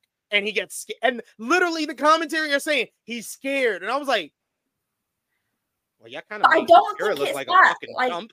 what my thing is coming from it, and like I think it's generally not the fork itself. It wasn't the best. It is what that fork represents, the sort of the change. So like Akira is very young. He is one of the youngest on the roster, and this strays from everything that he ever thought pro wrestling was. The fork, I think, is just sort of the cap on it. We've seen in the past few, he's like, this isn't what I signed up for. In the post-match, he's like, I don't think I can do this steel cage match. And it's the contrast to the other members of the Empire who are going, I don't care if we can't do it. We're going to do it as a family. And Akira finding those doubts. Even in the backstage comments today, TJP was like, I don't care if and similarly at the end, you know, when the Bullet Club were beating up, and the first thing TJP did was get on top of Akira. And he said in the post-match comments, he went, I don't care if I have to get on top of someone, like, to protect you.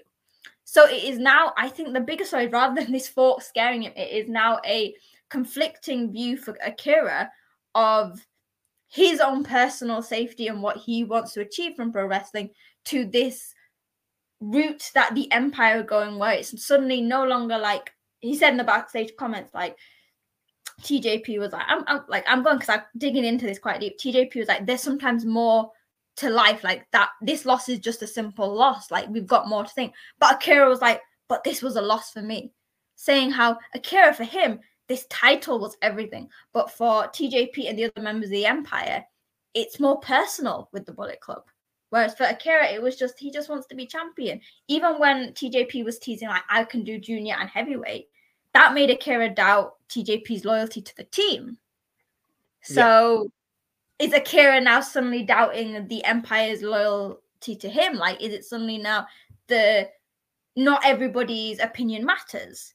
Because they are willing to put Akira in a situation he doesn't want to be in just for the sake of, like, this feud. It's making me think that Akira might turn in the steel cage match.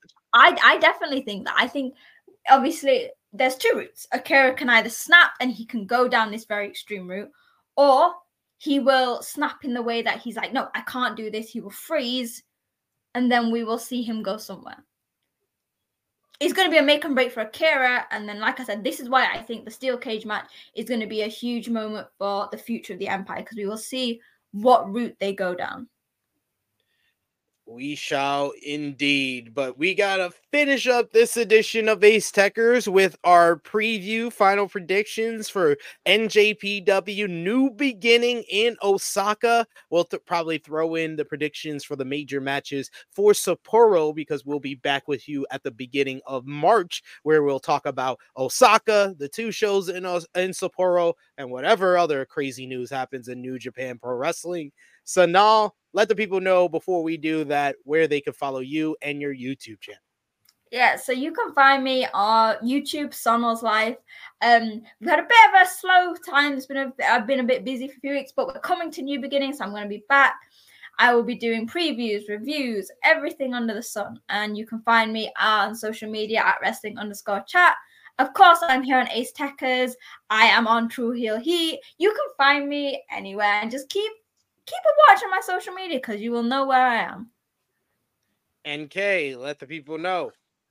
Yeah, you can find me on Restings. In fact, if you want to hear my immediate thoughts of Okada leaving, I did a live stream with one of the best pro wrestling historians, Graps Knowledge. That was like literally the day of Okada leaving.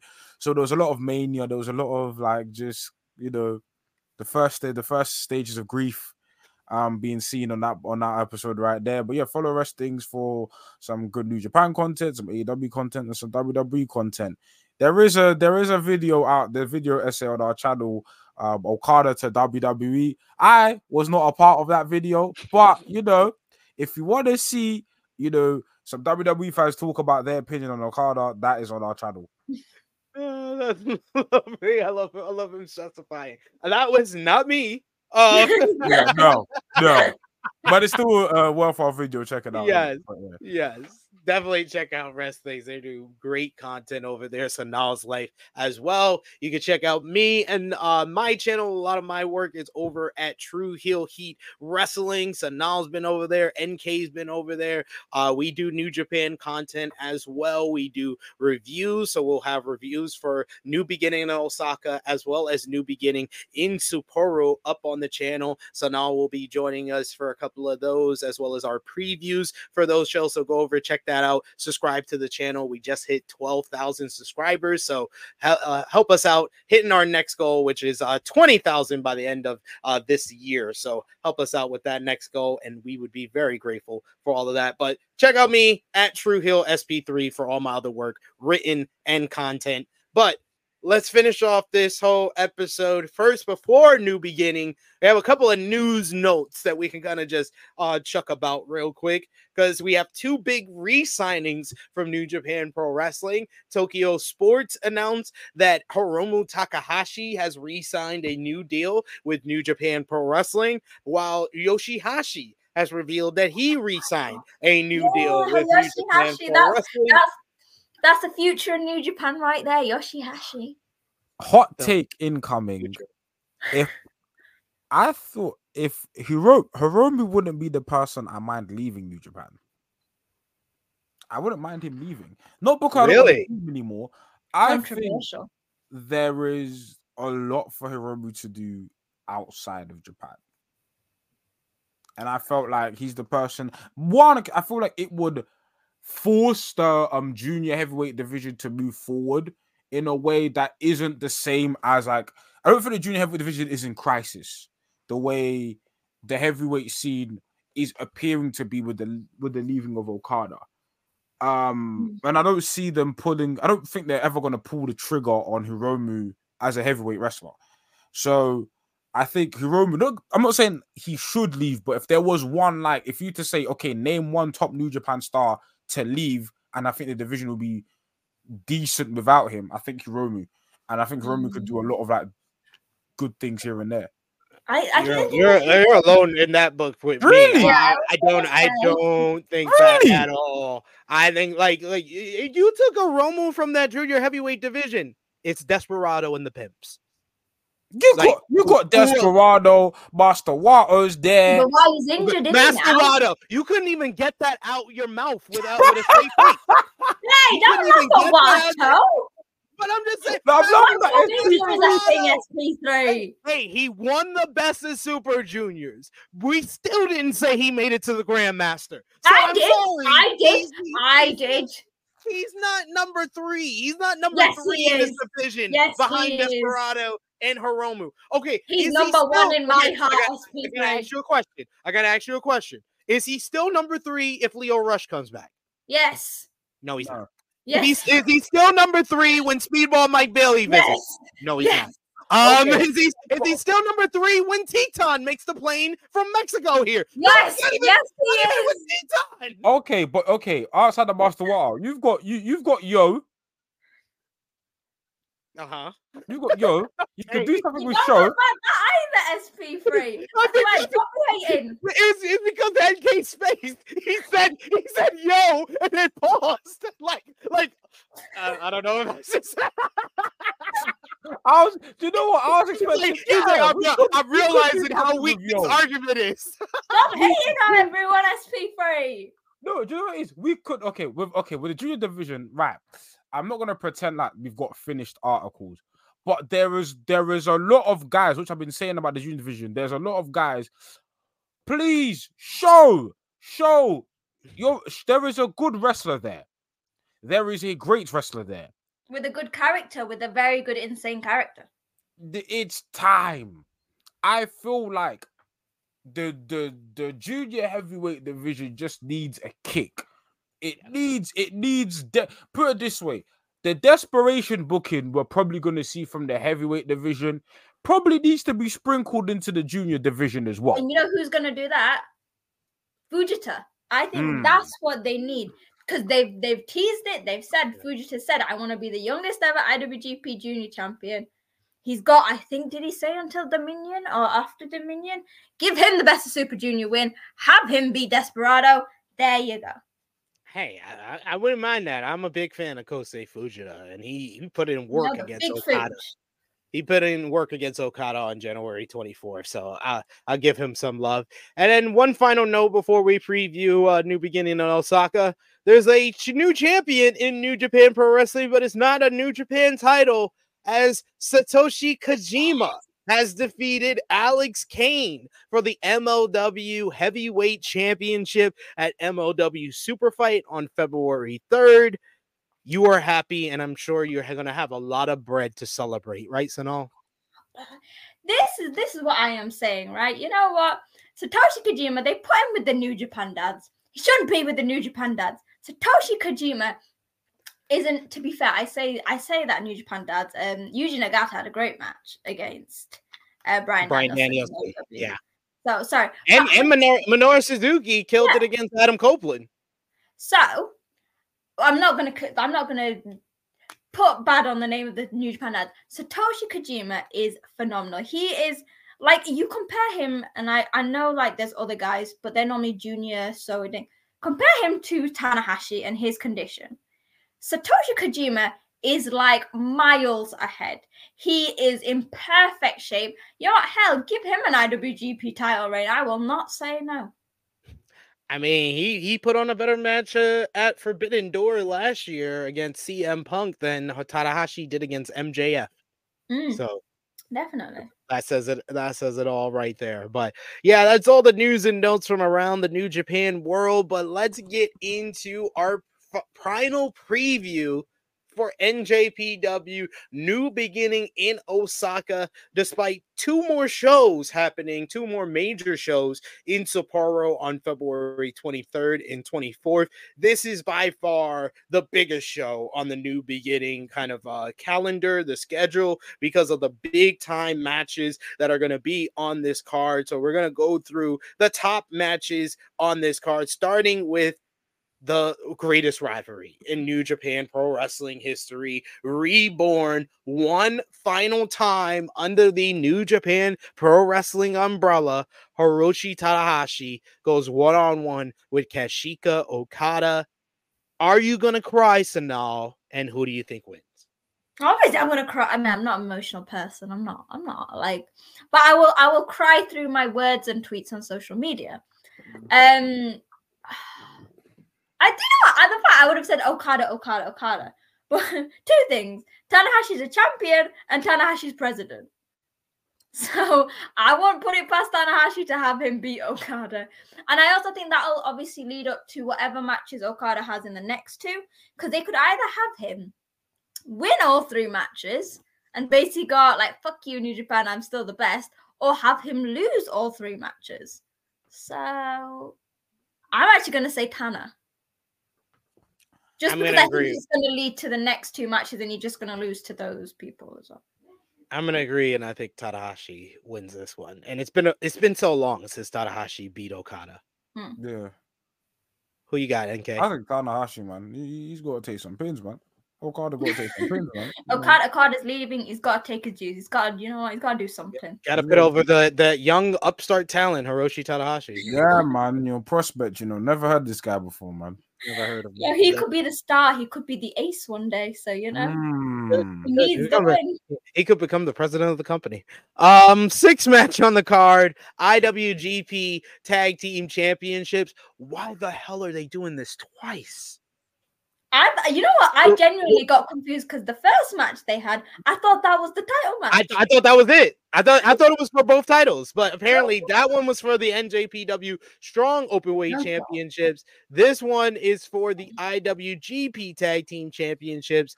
It's going to be El Phantasmo and Hikuleo versus Kenta and Chase Owens of the Bullet Club. NK. Why?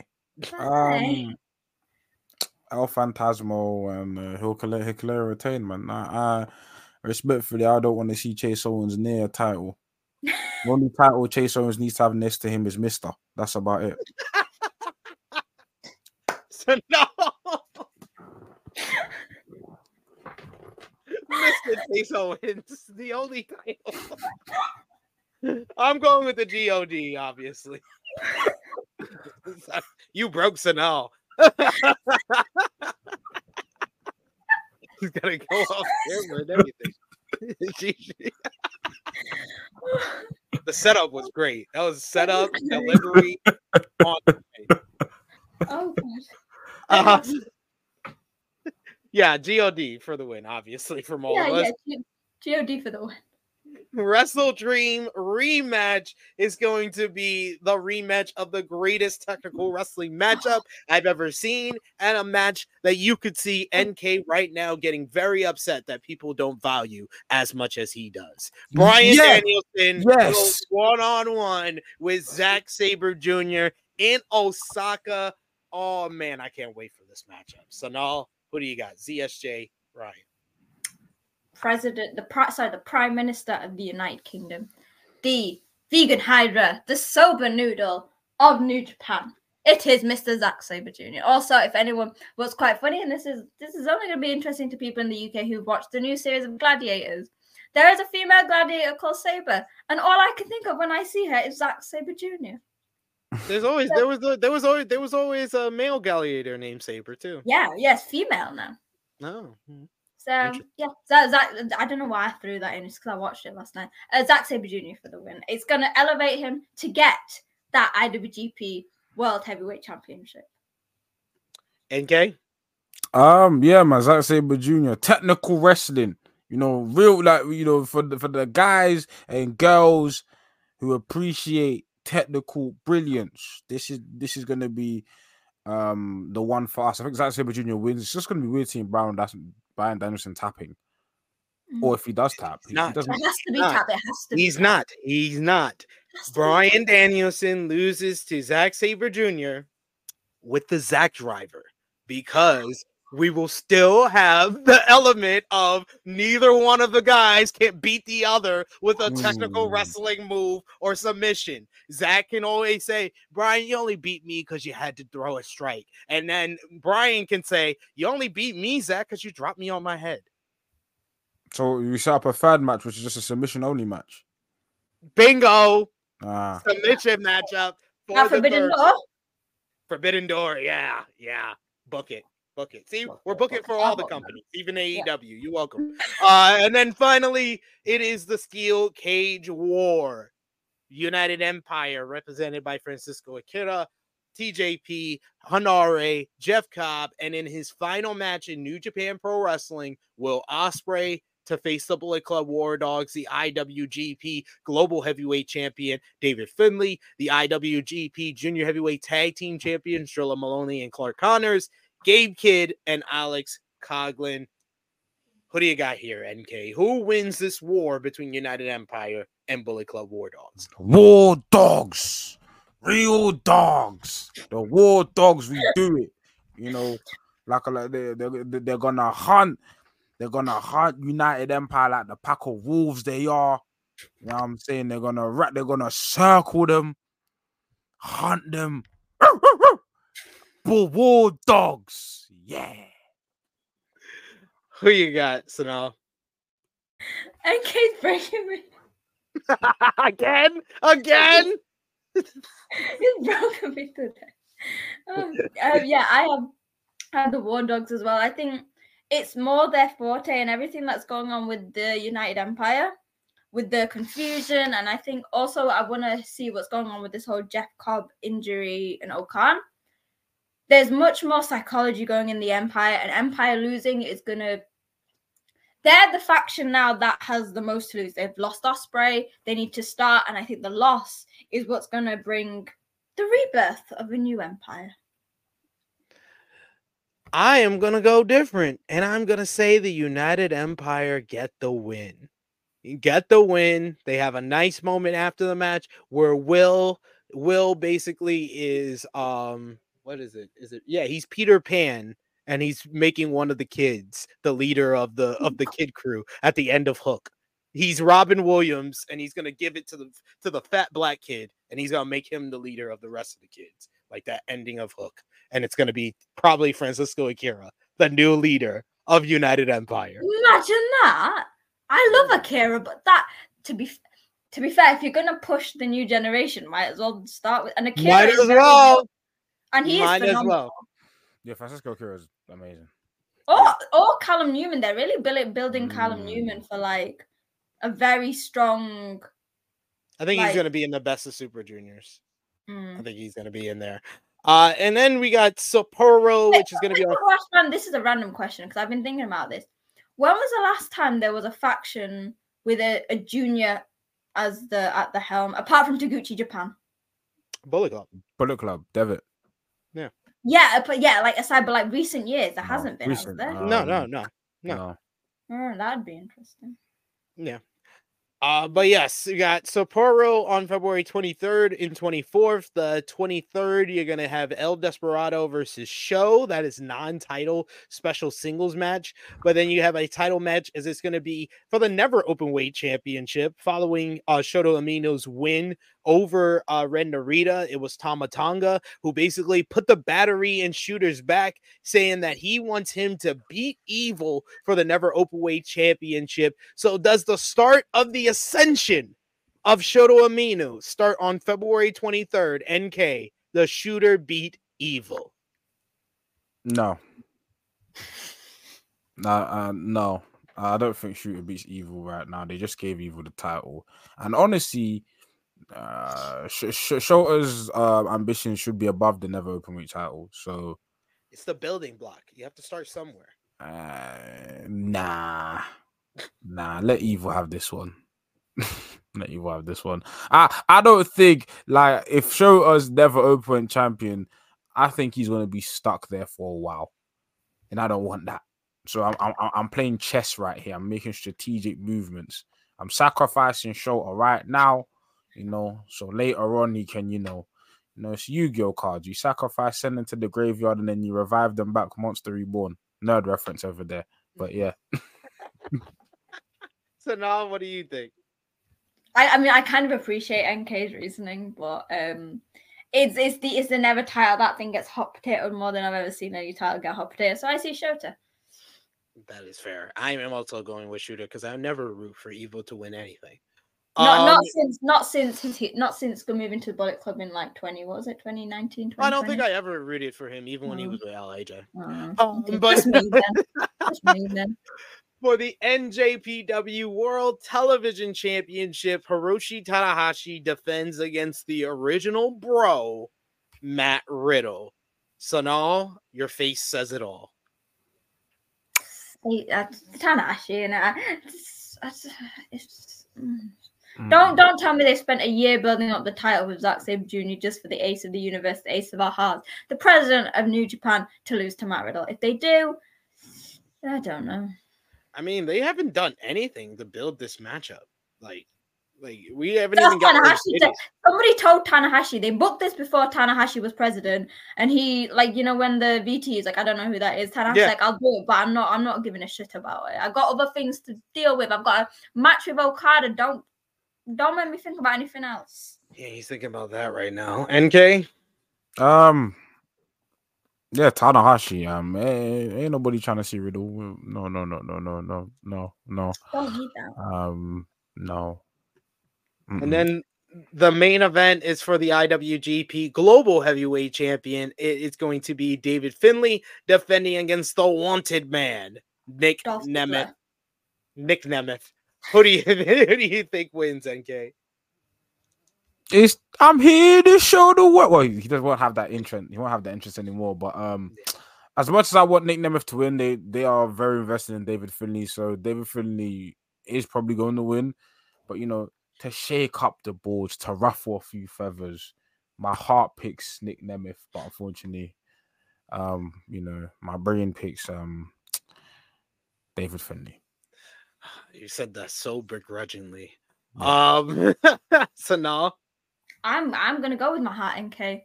I'm gonna take the girl in 2016 who started liking wrestling and was obsessed with Dolph Ziggler. I'm gonna say Nick Nemeth for the shits of it. It's not gonna happen, but you know what? I'm gonna go for it. Man, you became a fan of Dolph Ziggler in 2016. No, that's when I started watching wrestling in general. Oh my god, that's crazy. Yeah. I was already over Ziggler by then. No, he had a good feud with Miz. I was like 19. That was it. Yeah, I was only like 18 or 19 when I got into professional wrestling. There was so much apathy when he was chosen to be Dean Ambrose's first challenger for the WWE Championship. I remember that same year. But no one remembers that because the Miz feud after was great. That's why people think 2016 was this great year for Dolph. But I'm very excited to see him in a New Japan ring. I think he's been doing great work with TNA, but he feels more like a TNA guy than a New Japan guy. So yeah. 24th is pretty simple. The main thing that they're advertising for that show is the best of 5 series between LIJ and Just 5 Guys. So now you've been watching these Road 2 shows where they seem to do a Just 5 Guys versus LIJ 5-on-5 match every freaking show that to the point I've just skipped them. I've skipped all of them. I'm not watching the same match over and over and over again. I refuse. I'm waiting for this 5-on-5. The best of 5 series. So you got Hiromu versus Doki. Who you got? Doki. NK? Hiromu. I got Hiromu as well. He's got to get a win before he versus Mustafa Ali. Bushi versus Taka Michinoku. Sanal? Taka Michinoku. Sorry, I need to take these seriously. Sorry. She's like, I'm just gonna pick with my heart on all of them. Yeah, Taka Michinoku. No, probably Bushi. My heart says Taka Michinoku just because him pinning Bushi at New Year's Dash was hilarious. NK? Damn, the people, the two pin eaters. Bushi. You know what? I am gonna go with Taka Michinoku because I realized that I have to make this at least even before we get to the main event. And this next matchup, I know I'm going with Lij. Yota Tsuji versus Yuya Uemura, a rematch from Wrestle Kingdom 18. To keep things even, I'm going with Tsuji. And NK? Yeah, Tsuji's gonna get his win back. Sanal? Yeah, Tsuji, because obviously Umura won at Wrestle Kingdom, then he got that shock pin in the 5-on-5. Yeah, Tsuji. Then you got Shingo Takagi going one-on-one with Tai Chi. Who you got, Sanal? Why are you going to do this to me? You know what? I love Shingo. I've said this. I know NK is going to preach it, but Tai Chi is my holy emperor, so I'm going for Tai Chi. Shingo, of course. It's the gospel, man. We have to stay on the right side of history. I'm going to go against my beliefs in history, and I'm going to go with Tai Chi because I said, I need to make things. I'm the only person that paid attention to the numbers, and I'm 2-2 going into the main event. I think Sanal's like 3-1. You're like 3-1. You got to make it. It's going to be even, guys. It's going to be 2-2. You can't give all the wins to Lij or SP3. When have I ever gone with the numbers? I know. Why I never get predictions right? It's a Sunday evening, and I'm doing a podcast with blasphemers and heretics. It's a disgrace. We believe in Shingo. Believe in Tai Chi. Believe in Tai Chi. I'm just believe in getting things right. And then the main event, IWGP World Heavyweight Championship, Tetsuya Naito versus Sanada. NK. Yes, clean sweep. Naito for the win. And that is our predictions for the rest of the New Beginning card. So we hope that everyone enjoys all that action on NJPW World. We will be back with you at the beginning of March. That will be our week. A lot's gonna happen by then. Yes. After this past month, I'm like, God damn, there's gonna be a lot to recap when we get back in March. Because we'll have to recap all those shows that we just preview, as well as any big news, which and it'll be Okada's final matches, aren't they? Okada's final matches. Yeah, they haven't been announced for the 23rd and 24th. Want to do one final prediction? Who do you think he faces on the 23rd? Kiyomiya. That's a desire. That's a need, not a 1 year after he squashed him in the Tokyo Dome. That would make sense. Umino. I'm gonna go one on each day. I'm gonna go with Tsuji. Tsuji. Why not Tsuji? All right. Let us know if we got it right. You'll know before we do. We'll be back with you in March for another edition of Ace Tekkers. For Sanal, for NK, I'm SP3, and that was Ace Tekkers. We're out.